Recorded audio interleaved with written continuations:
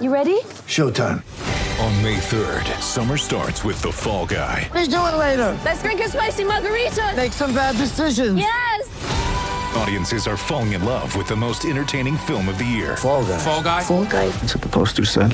See Ryan Gosling and Emily Blunt in the movie critics say exists to make you happy. Trying to make it out? Nope. Because I don't either. It's not what I'm into right now. What are you into? Talking. Yeah. The Fall Guy. Only in theaters May 3rd. Rated PG-13. Get ready for the greatest roast of all time. The Roast of Tom Brady. A Netflix live event happening May 5th. Hosted by Kevin Hart. The 7-time world champion gets his cleats held to the fire by famous friends and frenemies on an unforgettable night where everything is fair game. Tune in on May 5th at 5 p.m. Pacific time for the Roast of Tom Brady. Live only on Netflix. Good afternoon, ladies and gentlemen, and welcome to Boston Garden. And now, let's meet the starters for the Boston Celtics. Celtic Stuff Live with your hosts, Justin Poulin and John Duke. Welcome to Celtic Stuff Live on the CLNS Media Network, the leading online provider of audio and video coverage for the Boston Celtics. I'm your host, Justin Poulin. Joining me is John Duke, and we are just passing the time, folks, passing the time. Although CLNS Media Network has really got you covered. Talking about juicy content for us to get upset about. Ray Allen interview with Cedric Maxwell, and you can tell these two have a rapport. They seem to be friendly. I think Cedric's maybe even kind of soft spot for Ray in his heart. That's not the case here on Celtic Stuff Live, though. So thank you so much to Ray for giving us something to get excited about, or at least worked up about. We'll certainly be talking about that on this show. John, I have no interest in talking about horse, although if you want to talk about horse, that's great. Seems like they're trying to get by. I'd rather spend the first 10 minutes talking about the NFL draft if I had to choose between the two.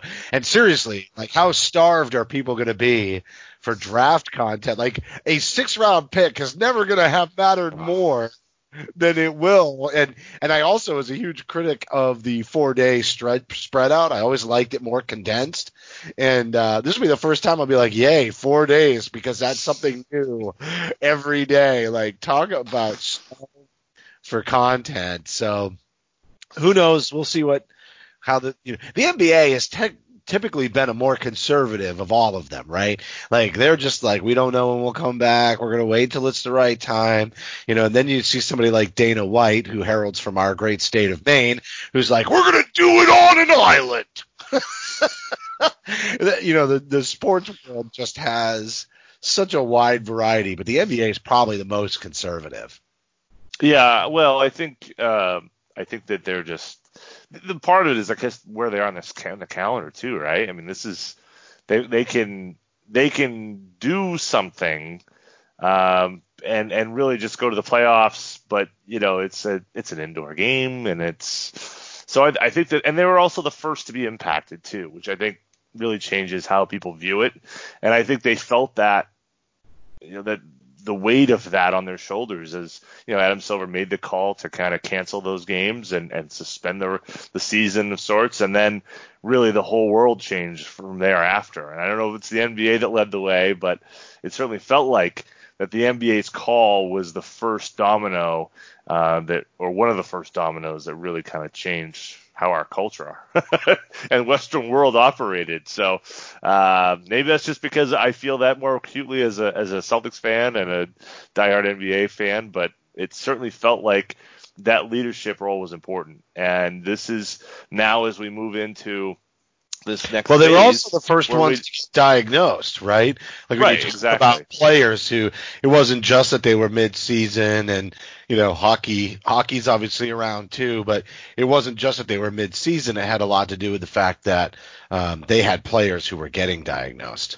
Sure, absolutely. But I think I guess the larger issue for me is they're at the end. They have a window of handling the playoffs, and they can do a lot of different things with the playoffs. They can do different rounds. They can play it in one area. I mean, there's options available to them, but of course the science and the testing and all that has to work. And we're not quite there yet, despite what some governors believe.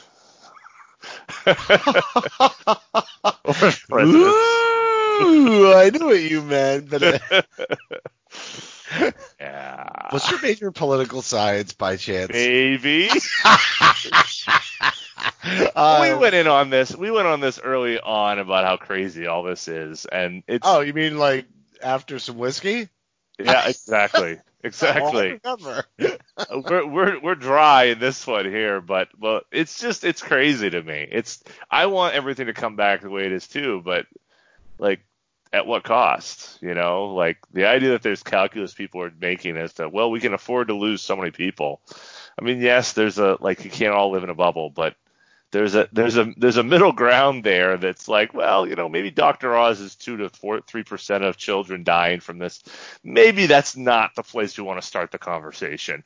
Maybe some less risky behaviors. And I know you really want to go to the beach, Clearwater, Florida, but honestly, can we just give it a minute here? I don't think there's anything wrong with the NBA going back to playing with no fans.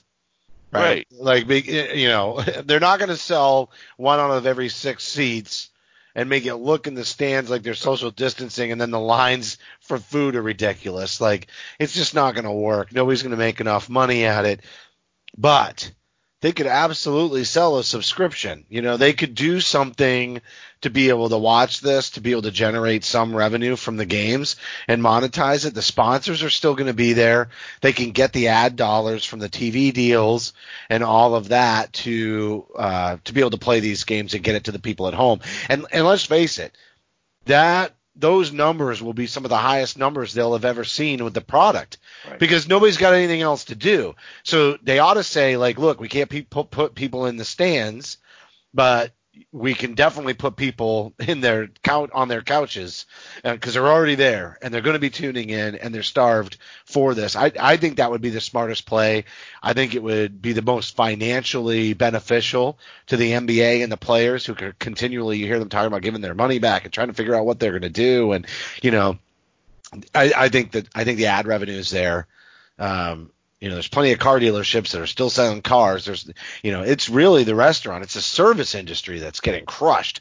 And the people that my heart goes out to are the folks that own a small niche restaurant. I mean, think about it. That's their life's work. They might have mortgaged their home to be able to open that niche restaurant, and then they're not able to, that whole thing can go down the tubes. Those are the people my heart really goes out to with this economy crush. Because a lot of us are either still working and able to work from home, or we're going to rebound very quickly because when we do open up the economy again, people are going to go back to work. It's not like there isn't, but those small business owners, they're not going to be able to survive that finance, even with the help from the government.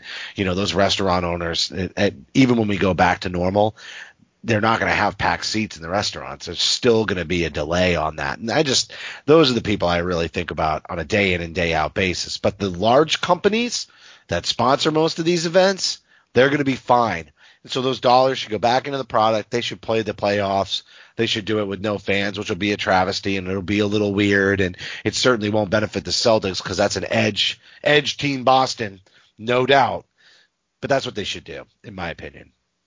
Yeah, I agree. I think that it really makes a lot of sense. I mean, my goodness. I mean, the whole, remember when they used to do the 40 days and 40 nights? That was the, kind of TNT's, big thing that they push.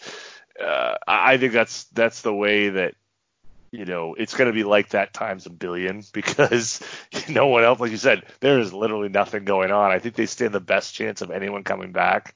And, while you can do pods for baseball or, hockey, I'm not sure if that works quite as well because the surface, you have to have the surface has to be the right condition to be able to skate on it. And so I'm not sure that they can use a similar model for hockey. But for basketball, Keith Smith, floated the idea of doing something in Orlando. I think that makes a lot of sense.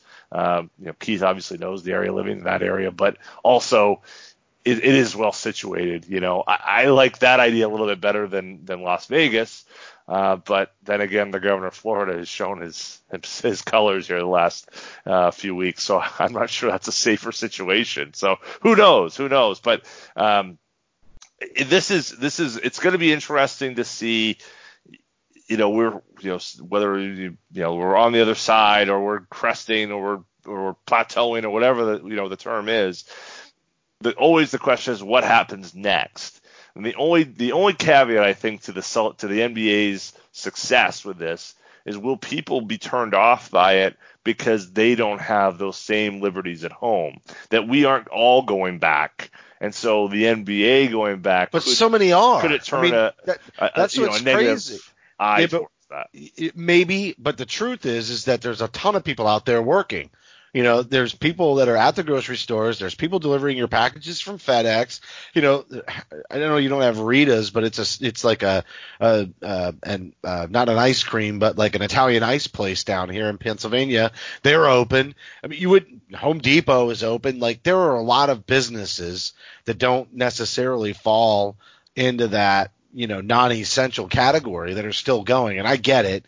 Basketball may not be an essential business by any means, but I'm just saying, like, the next phase of this, when you start to open up some of the non-essential businesses, this is one that you could still sort of quarantine the people and keep their social distancing on a day-to-day basis in play, but control the environment that they're being exposed. And let's also say, with the stats that we're getting, like, has anybody that's an NBA player that's been diagnosed truly had a situation where they were in a life-threatening or going to they're all in peak physical shape.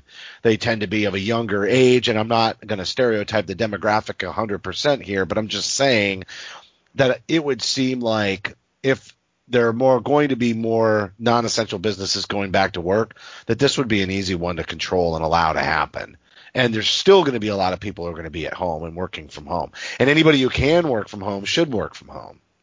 Yeah, I mean, apart from obviously the issues that people of color are facing with this disease that seem to be disproportionately impacting those communities, you're absolutely right. I mean, they are younger, they're healthier. There's a lot of more reasons. The thing that I don't understand is, these pods of testing and ensuring people are quarantined of sorts. And I think, to me, the key of whether that works is how much will the players, how much regular life can be able to come back to this? They can't run Big Brother, NBA style, right? I mean, they can't literally put these guys in a hotel and have them play for, 6 weeks. No family, no kids, no. No, I was thinking the family would come. I was thinking of a unique, because think about it, the hospitality industry is getting killed too. Sure. So to think about it this way, each team gets a whole hotel, right? And they bring their families with them from their houses, right? And then they stay in the exact same rooms that they would have stayed in, and maybe they have the opportunity to rent a house that's empty or something like that, right? And they get it cleaned appropriately before they go move in or whatever it is. But I'm thinking lesser of the leaving, because the families. The other point that you're making, it's not just them being alone without their families. It's their families get no social connection or stuck at home, and it's taking one of the assuming that it's a husband and wife, sometimes the families or extended families, etc. But it's taking one of the leader foundation of the family, the patriarch. It's taking the patriarch, no matter what, out of the equation and removing them from their family at a time when families need to be able to be together and support each other. So I look at it as the families come with. But keep in mind this, that's more doable because the kids aren't going to school.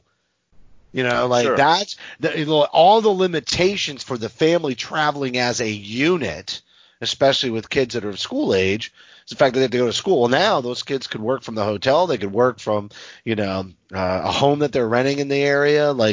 they can do all that schoolwork remotely. They're already doing it from home anyway. So I don't see any reason why they couldn't take the families and just, move them. I think the teams could definitely do something with, their, like a team charter, that kind of thing, and clean the plane before everybody gets on. Like, I think there's a safe way for them to travel as a family unit, get to a place, and not be bouncing city to city, to your point, right? And host it. Yeah. It's all in one place. All the teams come in, and they just do their thing. It's televised. They're making the best of a bad situation. And honestly, it might be the best thing for those families, too, to have some level of normalcy. I mean, one of the things that's making everybody crazy, and definitely the people who can't work, like I'm busier than I've ever been with work. But there are a lot of people that aren't. And, that stir craziness mentally is rough. So why not put this in a fairly safe and controlled environment? And, you're even giving something back to those families so that they have something to do. Yeah, no, I think it's, if they can pull it off and there's enough buy-in from, say, the Players Association, I think that will help. I think it also it's going to go beyond the Players Association to some degree. It's going to be what each individual player wants to do. Yeah, I get that, but how do they get paid? But how does it look for the NBA to say no, fill in the blank player, Gordon Hayward, no, we think you should be playing in this. He says no. I mean, it only takes one, right? Then what happens? Does the team suspend them? Do they? I mean, there's just a lot of. I just feel like there's a lot of questions that they aren't going to.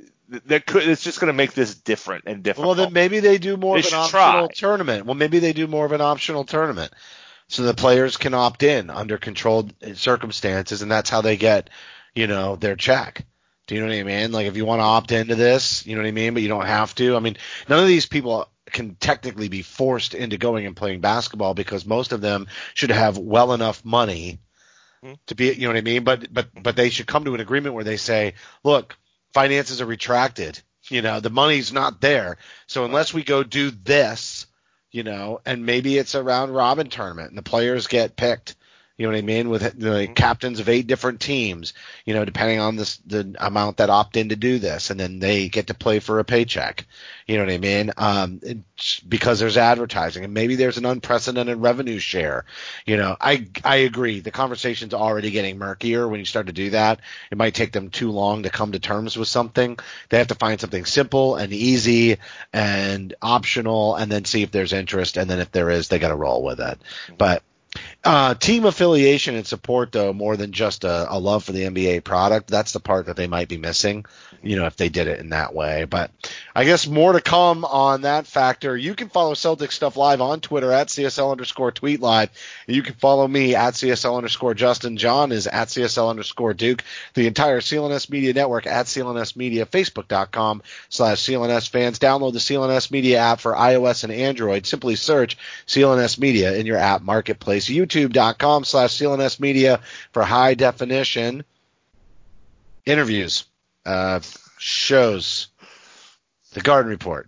Yeah, stuff. Dude, tons of stuff on there. Definitely we're going to tee up the Cedric Maxwell interview with Ray Allen, and we're going to be talking about that in the second half of the show coming up next. But with currently no NBA, NHL, or MLB, you might think there's nothing to bet on, but you'd be wrong. Our exclusive partner, BetOnline, still has hundreds of events, games, and props to wager on, from their online casino to poker and blackjack, as they are bringing the Vegas to you. Missing the NFL? No problem. BetOnline has live daily Madden NFL 20 simulations you can wager on. If you're into entertainment betting, you can still bet on Survivor, Big Brother, American Idol, stock prices. Now, that's an interesting one. Wagering on stock prices, a futures market that is already wagering. You can wager on wagers, and even the Nathan's hot dog eating contest. All open 24 hours a day and all online. Visit the website or use your mobile device and join today to receive your new welcome bonus. BetOnline, your online wagering solution. John. Yes. How much you want to bet Ray Allen and the rest of the Celtics never make up? Oh, jeez. I think it will happen. It won't. You don't think it will? No, here's why. And I think it really comes out in that interview with between Cedric and Ray, right? The whole concept was everybody's like, yeah, we think they'll get back together, like when KG has his retirement, you know what I mean? Maybe they'll let Ray back in the fold. Here's the thing that nobody considered. Ray took himself out in the beginning. What makes you think Ray wants to come back? Like, everybody's looking at it like, Paul and KG are all holding this over Ray, and Perkins and Rondo. Like, because Ray went to Miami, they won't let him in, right? They isolated. No, you got it all wrong. The narrative is pretty clear. They're pissed at Ray because he took himself out. And there's a whole other side of this, which is maybe Ray doesn't want anything to do with them. Maybe the reason he took himself out is because he's bitter and narcissistic. And he can only see it from his perspective. You know what I mean? Like, everybody is thinking like Ray is just sitting on the sidelines because this is the thing. And this is where the fans got confused. They're like, well, Ray keeps coming out and saying he doesn't understand why the fans treat him this way. Well, this is why. Because literally you went to Miami expecting us to take your side, which is delusional.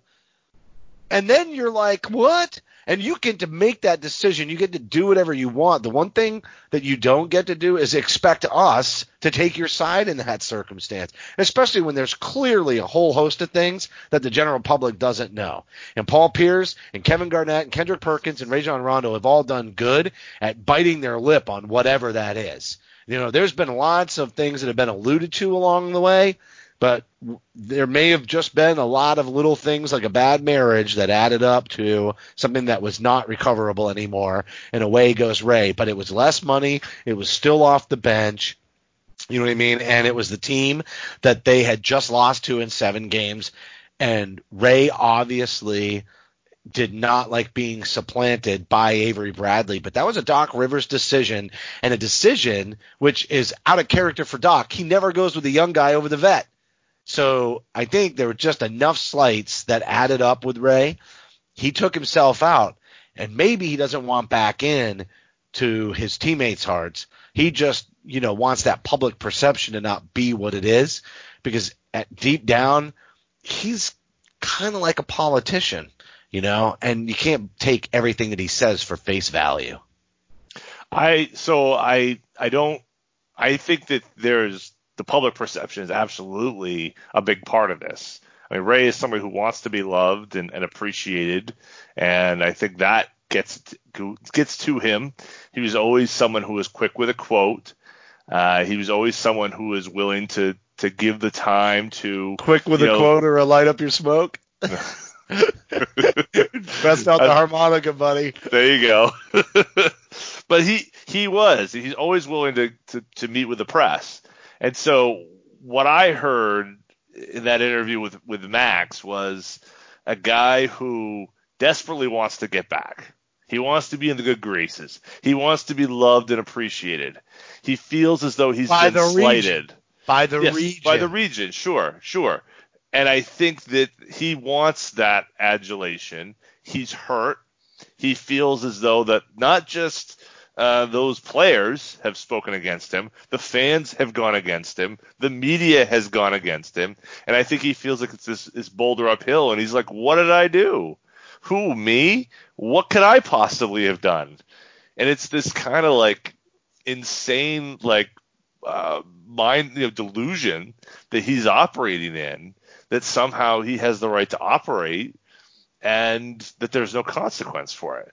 Having the right to leave does not mean that you have the right to do so without consequence. That's been the whole issue with this all along, and I don't get in the way of him being a free agent, wanting to, get the best offer forward. He has that right, but you give up some of those things, Paul Pierce could have asked for a trade in 2007 and wanted to get out the door. He ended up not getting there. And he ends up sticking around, and he's a legend, So and UConn is such a great fit for him. UConn is such a great fit for him because it's like, as far as like the New England fan base goes, it's split, right? It's got a dual personality. And Ray is more New York, Connecticut than he is Boston, Connecticut. And, you know, I think that's another reason why he's kind of out. You know what I mean? He's a little more of the limelight, a little bit more of the showtime, you know, a little bit more of the flash and the flare, and a little less drunk Irish guy, you know, and salt of the earth, and you know what I mean? And he just fits on that side of the equation more than he fits on the, you know, the type of personality publicly that is in that would, you know, like, look at Kevin Garnett. You know what I mean? He's just that salt of the earth, hardworking dirt dog, emotional, heart on his sleeve for all of its goodness and, you know, pros and cons of that personality. But that's the New England personality. And Ray is not, he doesn't embody that. You know, he bodies a little bit more of that over-polished businessman, suit and tie, you know, all. And I'm not saying those people don't exist in Boston. I'm not trying to like stereotype the two regions, but I'm just saying that if you look at the players that we as a fan base tend to attach ourselves to, you know what I mean? It's not Ray's prototype. Exactly. No, that's exactly what I was just going to say, because remember, Ray's an Army brat, right? Ray never set down roots anywhere he went. He probably liked to. He probably wanted to. He probably thought Boston would be the place where he could do that, which is kind of the ultimate kind of irony in all of this. But he's an Army brat. He doesn't have those, you know, very ingrained roots loyal that regional New Englanders ties. have. Yes, just for absolutely. your reason. New Yorkers, there's some who are from New York, sure, but that's a city, New York, and that metropolitan area. Everyone's coming from everywhere, and there's a little bit more of a cosmopolitan aspect to this, where, yeah, you live in New York, but you could be from anywhere. If you're from Boston, if you're from New England, you are from New England. You will always be from New England. You will always be a Mainer. We are always going to be Mainers. That's in us through and through. It's ingrained, and it's part of who we are. And people Ray won't doesn't like have that about us, and we kind of just deal with it. Right. That's why those fans cheered their asses off for Ray, because they wanted the Celtics to beat the Miami Heat. And so I don't think he ever understood that. I think that's the issue, is that fundamentally, at least in terms of the fans, he never understood that our passion for that team, it's not because he wore number 20 and we'll go anywhere with him. It's because we root for the laundry. You know, we're rooting for the green and white. That's what we do. We're not going to say, oh, well, good luck to you, Ray. Have fun with our biggest rival and the team that seemingly unfairly, not really, but there was already bad blood put with together LeBron. a team. He didn't just season and put that big three together. You know, it's like it was piling on. And but he didn't just join Miami. Yeah, he didn't just join Miami, the team that we had just lost to. He also joined LeBron. There was deep-seated hatred towards LeBron that preceded Miami's ascent to the top of the NBA. You know, there was so much baggage that he attached himself to. It's almost like he didn't even understand the NBA landscape when he did that, if he really didn't think that there would be a harsh response. That's why I say it's delusional. And that's why I think it's political. It's sort of like, you know, you make a decision and you know it's going to be an unpopular decision, and it might not, you know, in true politics, it might not even be in the best interest of the people, you know. So in this case, it's definitely not taking the people, meaning the fan base, at heart when he made that decision. But then coming out and being like, well, you know, and you just try to position it, and people are like, no, dude, you're full of it. You were full of it. And that's, you know, that's how this went down. This is how people experienced it. And I think you look at the loyalty to this day with KG and Paul, especially being at the core of that. Like, those two are boys. Those two love each other. And then, you know, you've got Kendrick and Rondo that are kind of there, but not quite as tight, I don't think, as Paul and Ray are. I mean, Paul and KG are. Yeah. But still, there's a tight knit group there, you know, and Ray is just not part of that. And I think that he resented it from the beginning. Think about how he came onto the team. When they made that trade, it wasn't like the Boston, you remember this, we did our draft night show. The Boston fan base didn't go, we're going to win a championship, Ray's coming. No, that's not what they did. No. We got on the phone with Mike Gorman and had a whole conversation about, well, if you're going to do that, there's really got to be another piece.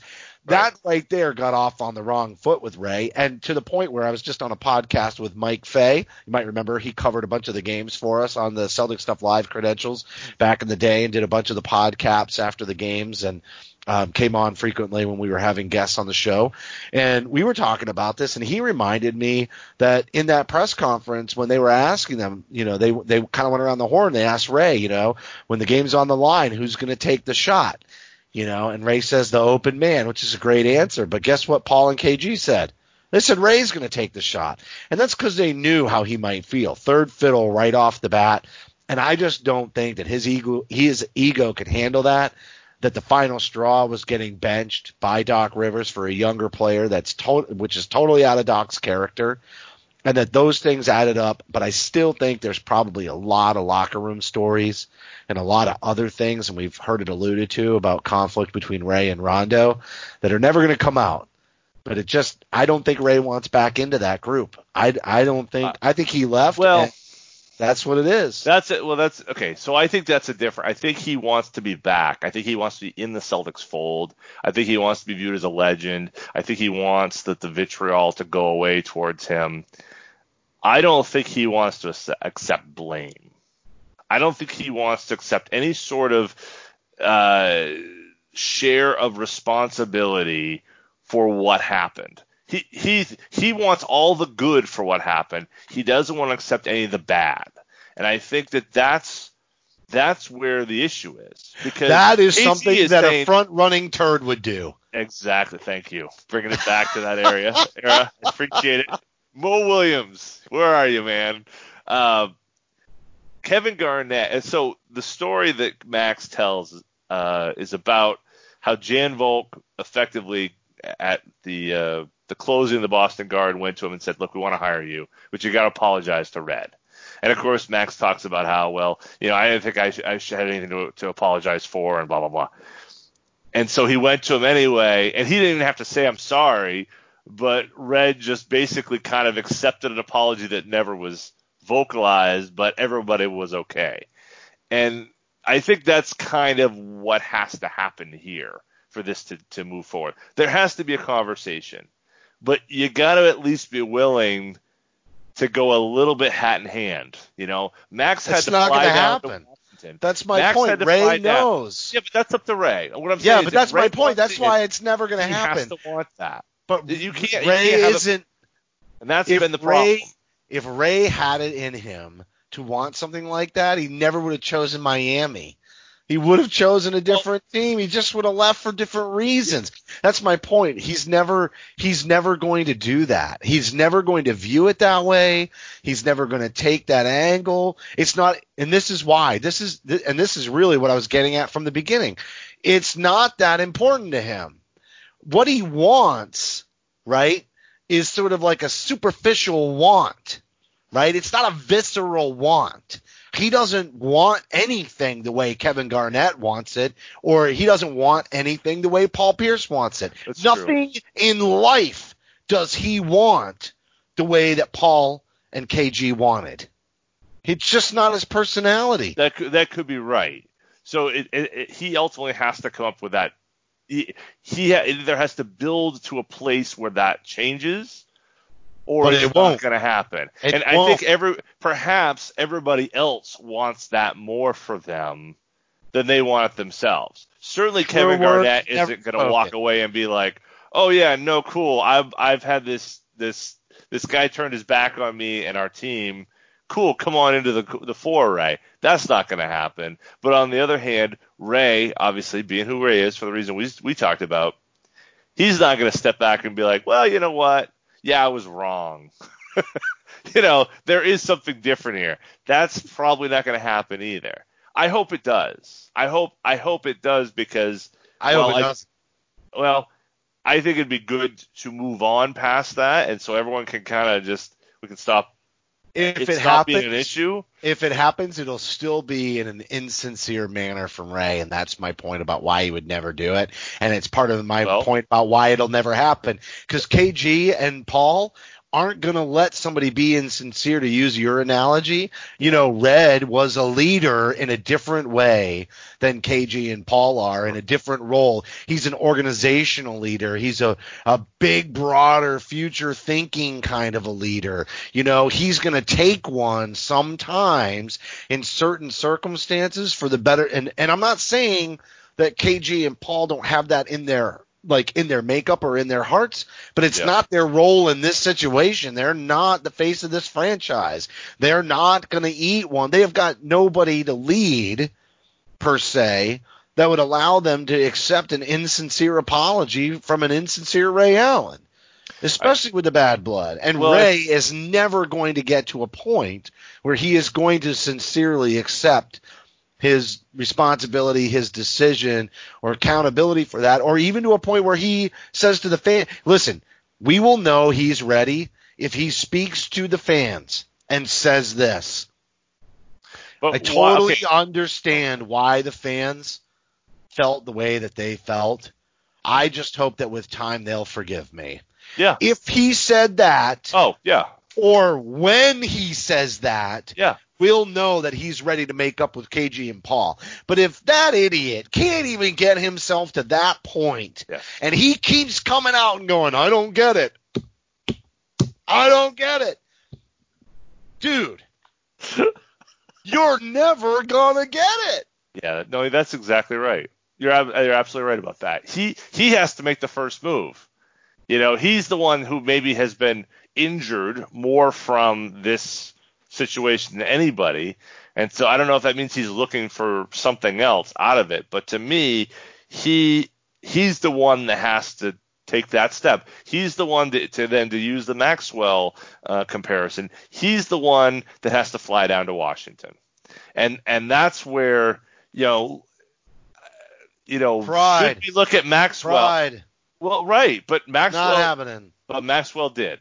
Right? Is Ray different? And that's the thing that I took issue. I not took issue with, but I disagreed with in terms of Max. Max views himself as the same situation. It wasn't the same situation. He was traded. He's like, they shouldn't have been mad at me. It wasn't my choice.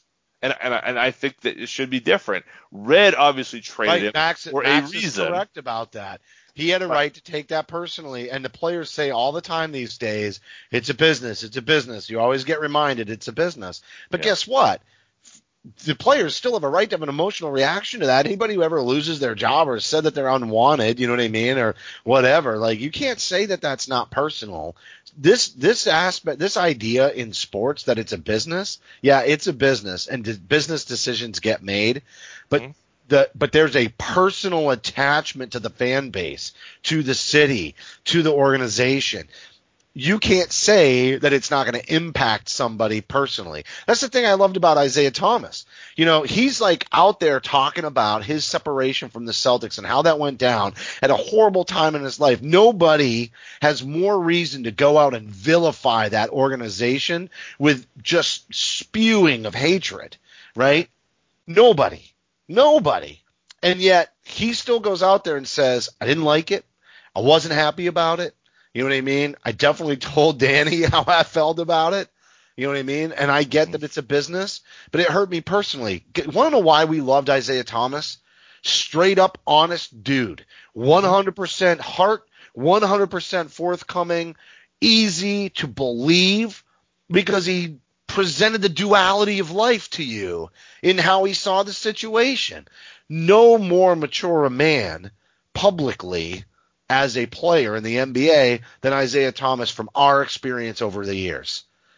Totally incredible person. Ray is the opposite of that to tenfold. He's not that guy.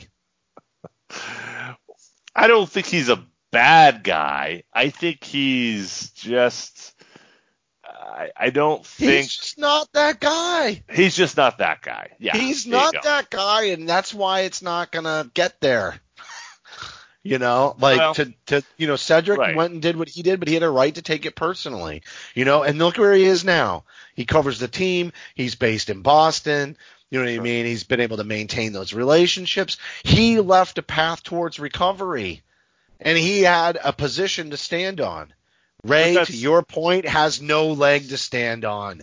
Well, right. Well, yeah, a little bit. And I think that's why that there is that connection makes sense, that there is a way to rehabilitate and come back.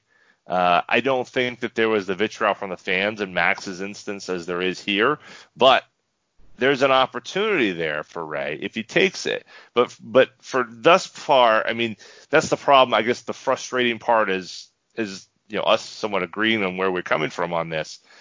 Someone needs to challenge Ray's thinking on this to say, look, man, I hear you. I hear what you're saying, but and just play the last 10 minutes. Somebody has, dude. Somebody has. There's no way that man has walked around for the last 8 years without one single person going up to him and you know what I mean? Like, I get it. A lot of these guys surround themselves with a bunch of yes men and, hype guys and close family friends who will always take their side and da-da-da-da-da. But if he's put himself in any public situation to have a conversation with anybody who isn't invested in Ray, and that conversation has come up, he has had to have run into somebody who has challenged him over the last 8 years about how he's viewing that. And if he hasn't, then it's another reason to show you why this isn't going to change, because he would never surround himself with the kind of people that would challenge the bitter narcissism that resides within. You know what I mean? It's not his makeup then. His makeup is the company line, the status quo, the blindly following, you know what I mean? Like, he's not flexible then. And he doesn't set himself up to be flexible. But see, that's when I look at it and say, okay, well then we need to stop having these people who are saying they need to get over it. KG needs to change. Like, that's the thing that frustrates me, is because this isn't on Kevin Garnett to me. This isn't on Paul Pierce. Oh, I'm with you. No, I'm with you. This isn't on Wyc Grousbeck. It's not on Danny Ainge. It's good business for the Celtics. Don't get me wrong. It might be on Doc Rivers, but that's about it. More so than anyone. Yes. Because really, whose decision making put things into place? And I think the one thing we haven't talked about a little bit is that the rise of Rajon Rondo in the latter half of that era did force the Celtics to make a choice, right? We talked about the Avery Bradley piece. Well, it was also a validator. It validated that the right decision had been made. Totally. And another validator that the person who made that decision believed in it is the fact that he dragged Avery Bradley with him everywhere else he went. Yeah. There was a lot of love for Avery from Doc, on the right deal for the right amount of money, but he saw him as a low value, high impact, kind of guy. So for the amount of money that you were ever going to pay Avery Bradley, Doc was going to get way more. He was a cog financially and defensively who could then run a little backdoor screen and hit some shots when he's open, all of that just fit into the plan. He was a role player on a low contract who brought way more value than that contract actually wound up hitting the team's cap. And Doc's whole thing is get the stars in town, build it up, and then build that around those players, and that's part of the reason Avery's in LA is another perfect fit in that environment. Even though Doc's not there, it's the same concept because it's a concept that Avery fits in. He fit in Boston. The only place he didn't fit was Detroit, and that's why, because Detroit wasn't built that way. Well, yeah, and I think that's yes, but it's more. You're right, but it's about Rondo to me. Like, that's Avery was the guy in the way. He was the pawn in this scheme, if you want to call it that, between Rondo and Ray. But not for Doc. I'm just saying you're right about Rondo from the team standpoint. Maybe. But I think from Doc's standpoint, it was Avery. I think I felt reading between the lines of that conversation with Max that what was unsaid is that Doc was siding with Rondo because Rondo was the guy. Rondo was the next guy. And the only way that team was going to go where it needed to be was with Rajon Rondo at the controls and having a big role in that. And you can't tell me watching the playoffs in 2010, 11, and 12, or even 9 for that matter, that that's the wrong way to think. Now, a random Thursday night in Charlotte, not so much. But other than those nights, when it mattered most, who showed brighter? He played big. Yeah, he played really big. You look from 2009 on. I mean, yes, Ray had an amazing series against the Bulls. Rondo was almost step for step with him, and then certainly after 10 and on, I mean, there's no question. Those last 3 seasons, it was all about what Rajon Rondo and where he was going. So it's just that the knee injury and everything kind of has made us look at that's the latter half of that area, I think, a little bit more differently than we might have, because had he remained healthy, who knows what the team looks like in 13, 14, 15 and on.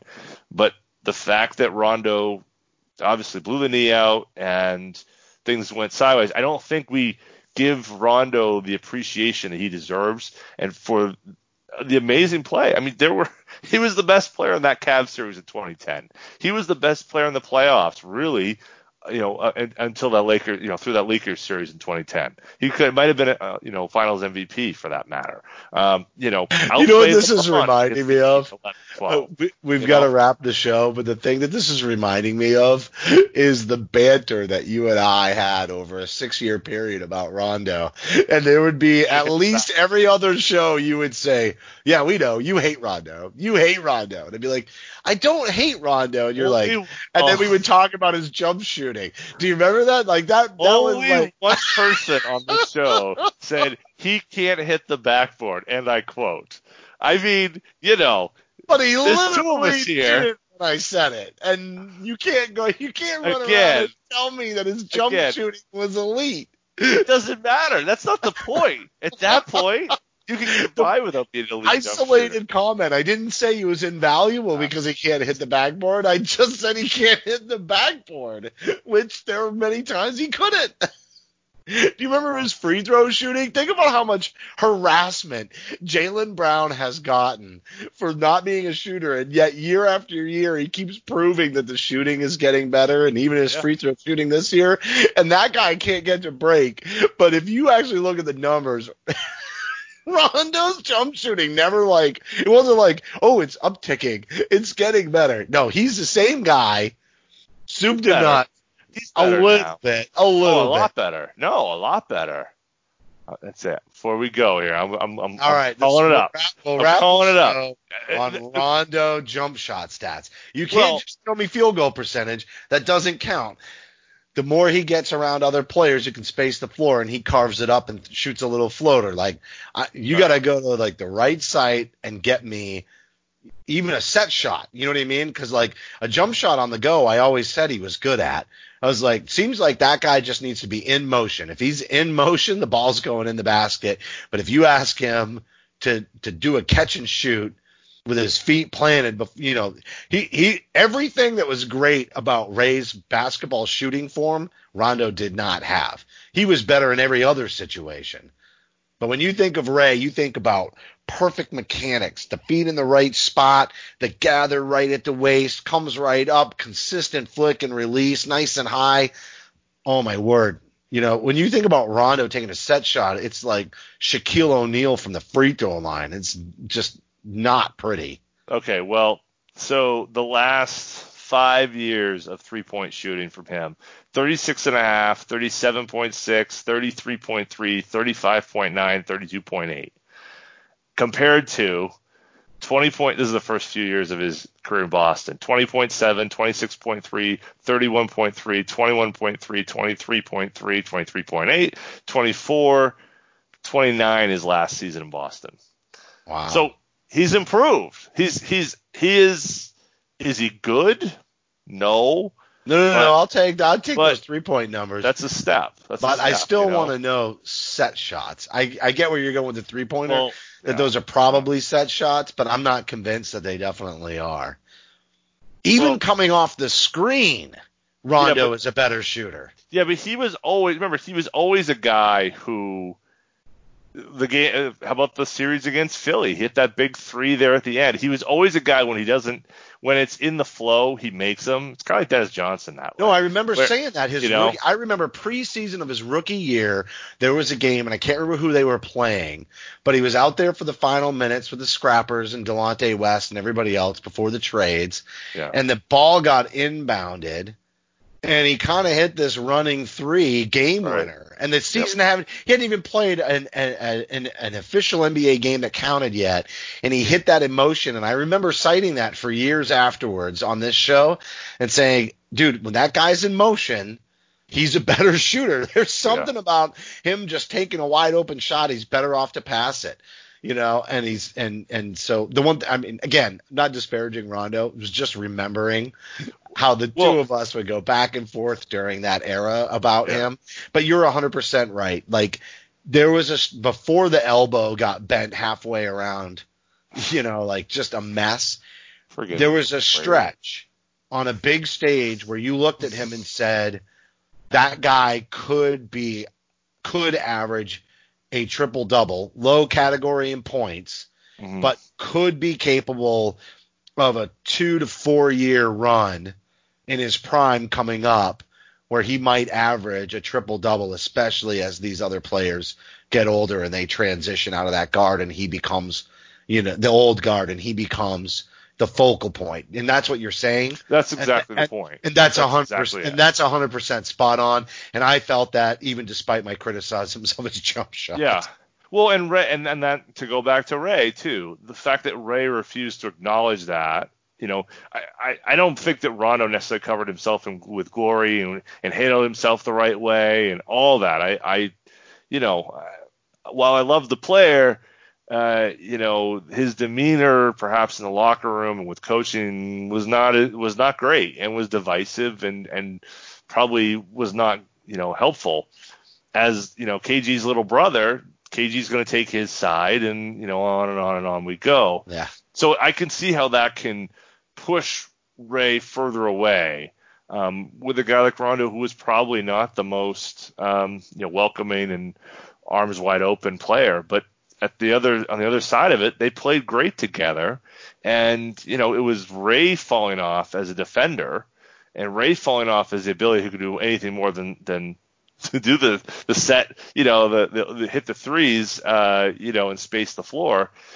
His inability to do more than that was what drove that. It wasn't Rondo didn't like him anymore and was looking him off, though I think he did. It was much bigger, and Ray's got to accept that, and he just didn't want to. All right, so here's what's amazing. Every week we text each other to set up recording for the show, and we say, what are we going to talk about? And now here we are at the 50-minute mark, and I will say we sound a little bit like a couple of old geezers reminiscing about the old days. Get off my lawn! Yeah. For sure. And you know what? It also occurs to me that I am an old geezer because I turned 45 yesterday.